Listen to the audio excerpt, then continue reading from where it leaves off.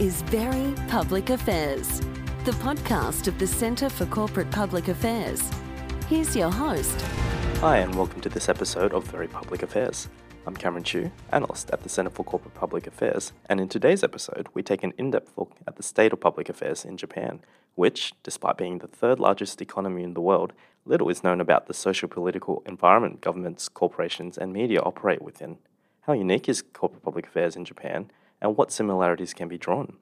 For this episode, I interviewed two senior practitioners who work in and have extensive knowledge of corporate public affairs in Japan. John Short, Leader Communications and Corporate Responsibility at LIXIL, a producer of water and housing products, and Andrew Wheatley, Vice President, Communication and Public Affairs, Asia Pacific at the Janssen Pharmaceutical companies of Johnson & Johnson. The first topic of discussion focuses on Japan Inc., a term describing Japan's centralized economic system characterized by strong ties between government and business, and whether its priorities remain domestic in the design of its business, workflows, supply chains, and communication strategy, or if there are signs of greater global integration. I asked Andrew, then John, for their thoughts. I think it varies a lot by industry. Looking at the healthcare industry, certainly Japan has had a very strong leadership role in healthcare for many years, being at the forefront of pharmaceutical innovation with giants like Takeda and Astellas and Otsuka. But I do think that over the last few years, there's certainly been a bit of a slowdown, but certainly the innovation is there. I think the challenge to see, and across many of these industries, is the innovation is fantastic in Japan. So many great ideas, but then the question is, how do they commercialize those opportunities? How do they gain access to international markets and kind of export a lot of those ideas? And I think that's something where Japan can continue to look for new ways to do that and improve and strengthen their markets. The economic bubble bursting meant that there was a real shift, both from a kind of a corporate perspective in terms of key priorities, but also, it had an impact on relative kind of household spending and Japan's interaction internationally. But a lot of decisions were taken with a very Japan first view, and that would then kind of influence both from a corporate perspective and I suppose individuals. But I think now with the demographic trends for the market domestically, that, it is really important for Japanese companies to look at how they can expand and broaden their kind of international strategy. And so what we see now is a really shift in terms of how to execute on those strategies. Things aren't so centralized and taking that really Japan first view, but also really shifting the way that they organize those strategies in terms of implementing and expanding and really taking a very enterprise view to expanding globally, which is changing how companies organize themselves internally, managing corporate functions, managing corporate affairs and things like that needing to take a much broader international view if they really want to be successful on the global stage. For the next question, I asked John whether or not a global best practice of corporate public affairs applied to Japan, and if any cultural nuances influenced the practice. There is still a strong focus on the domestic market. And for many Japanese companies, Japan is just such an important market that maybe the majority of sales or, their strategy is still based domestically. And so if we want to be more global, then needing to rethink how you're organized. There's a tendency sometimes, or traditionally perhaps, to very much connect what is headquarters and kind of corporate functions with what's happening in Japan market. But I think to be really successful globally as a global function, those are two separate things, right? Having that kind of enterprise-wide view that looks at the company globally and takes that broader perspective, and then Japan being one key market, rather than decisions being taken for Japan first and then adding a kind of a global piece to the side of it. And then I think another kind of nuance that is often important in our area of work is how being, say, a Japanese company or headquartered in this region influences how you think about kind of issues management. A lot of trends that we've seen in global companies, such as kind of employee activism and engagement with, the kind of push from employees to be much more engaged on social issues that we see. There's a big difference between how, say, a global company headquartered in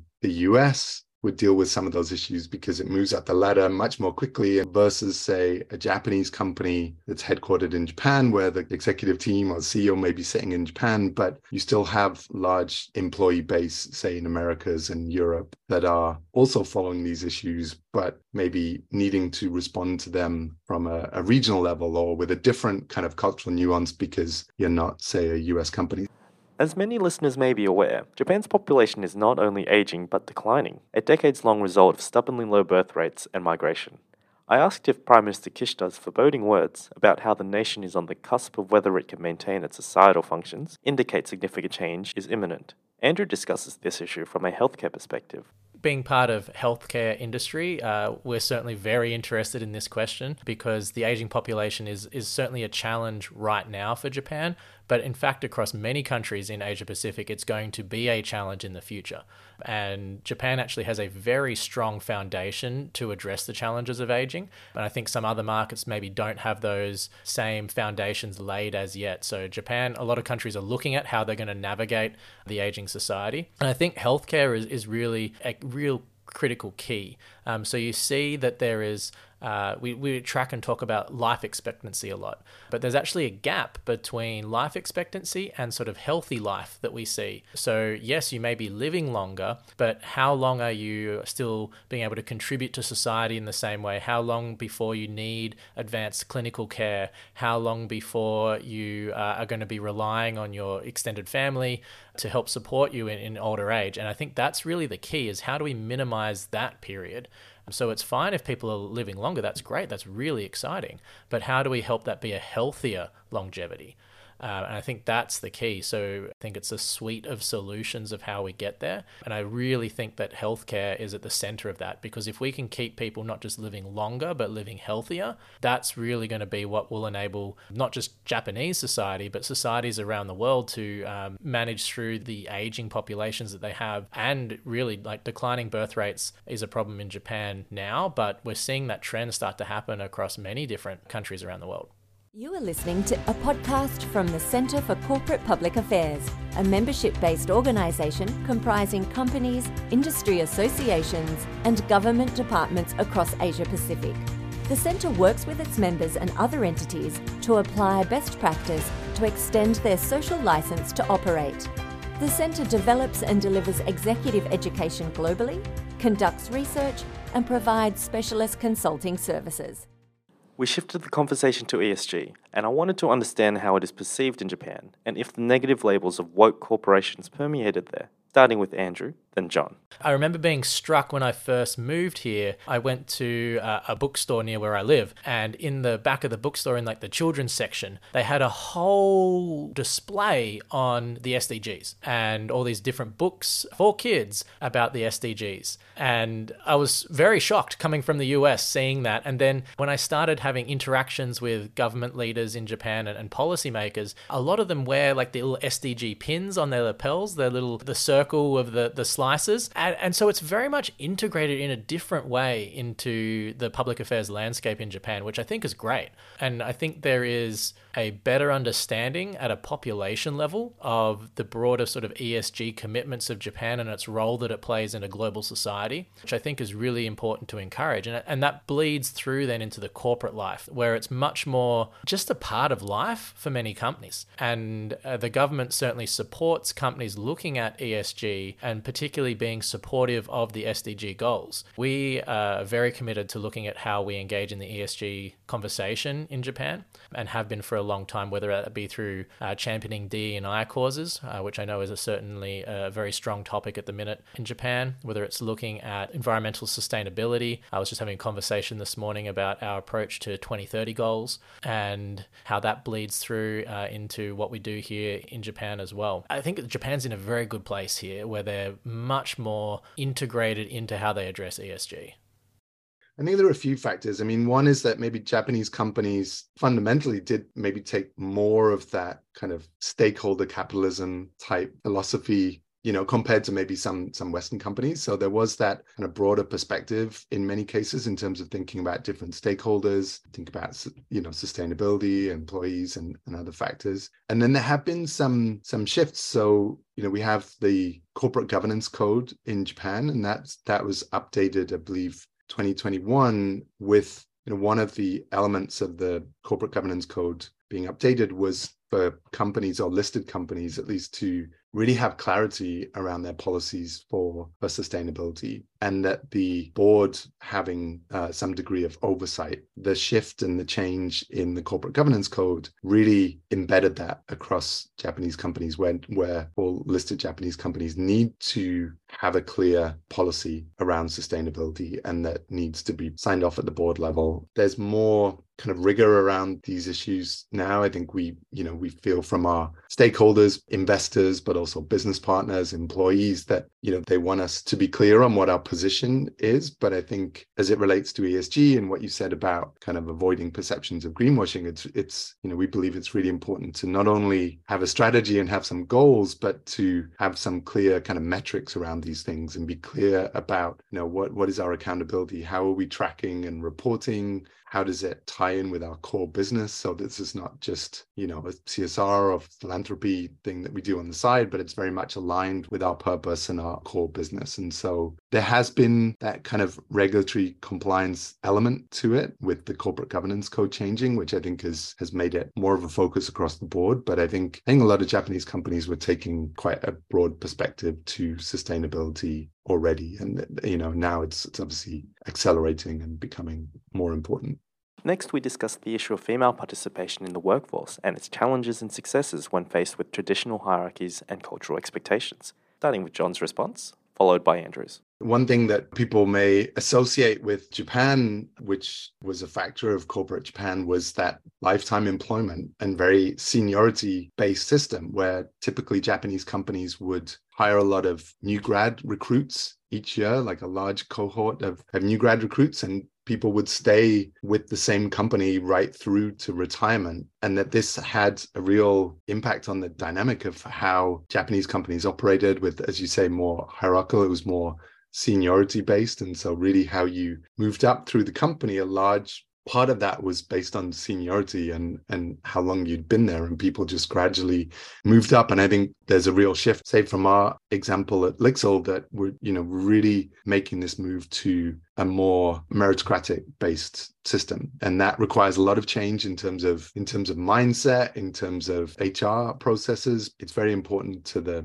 future success of the business to be investing in a diverse range of talent, to be able to attract the best talent in these new kind of emerging areas. And so being more meritocratic, more flexible in ways of working is really important. Our function as a whole probably leans more female, as it does in many markets around the world.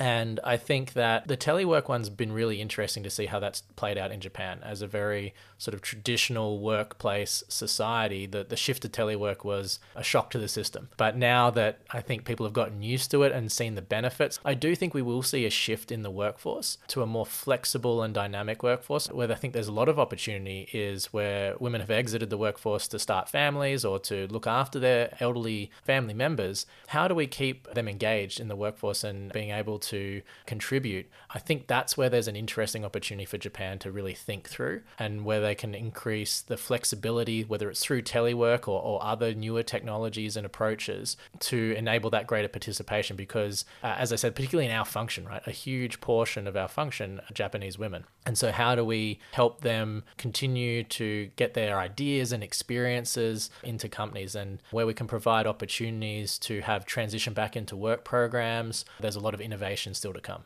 In my final question, I asked John, then Andrew, what their advice would be for a corporate public affairs practitioner starting or seeking work in Japan. I think in the past, maybe working in communications or public affairs, at times it may have been enough to be a Japan specialist or somebody that knew Japan or spoke some Japanese and could help to bridge that gap or provide global perspective or English capabilities to work across global teams. But I think the way that our industry is changing and the way that companies are becoming much more global in their structure, in their kind of mindset of how the functions are operating, whether it's expertise in ESG or sustainability, or perhaps employee engagement as workforces are changing, and that interaction between the human resources teams and the public affairs teams and the expertise that you can bring to that, or perhaps digital and content strategy. This is also an area where there's tremendous change happening in our industry, and I think there's great opportunities for people who may be looking to develop their career in Japan to bring expertise in some of those areas, because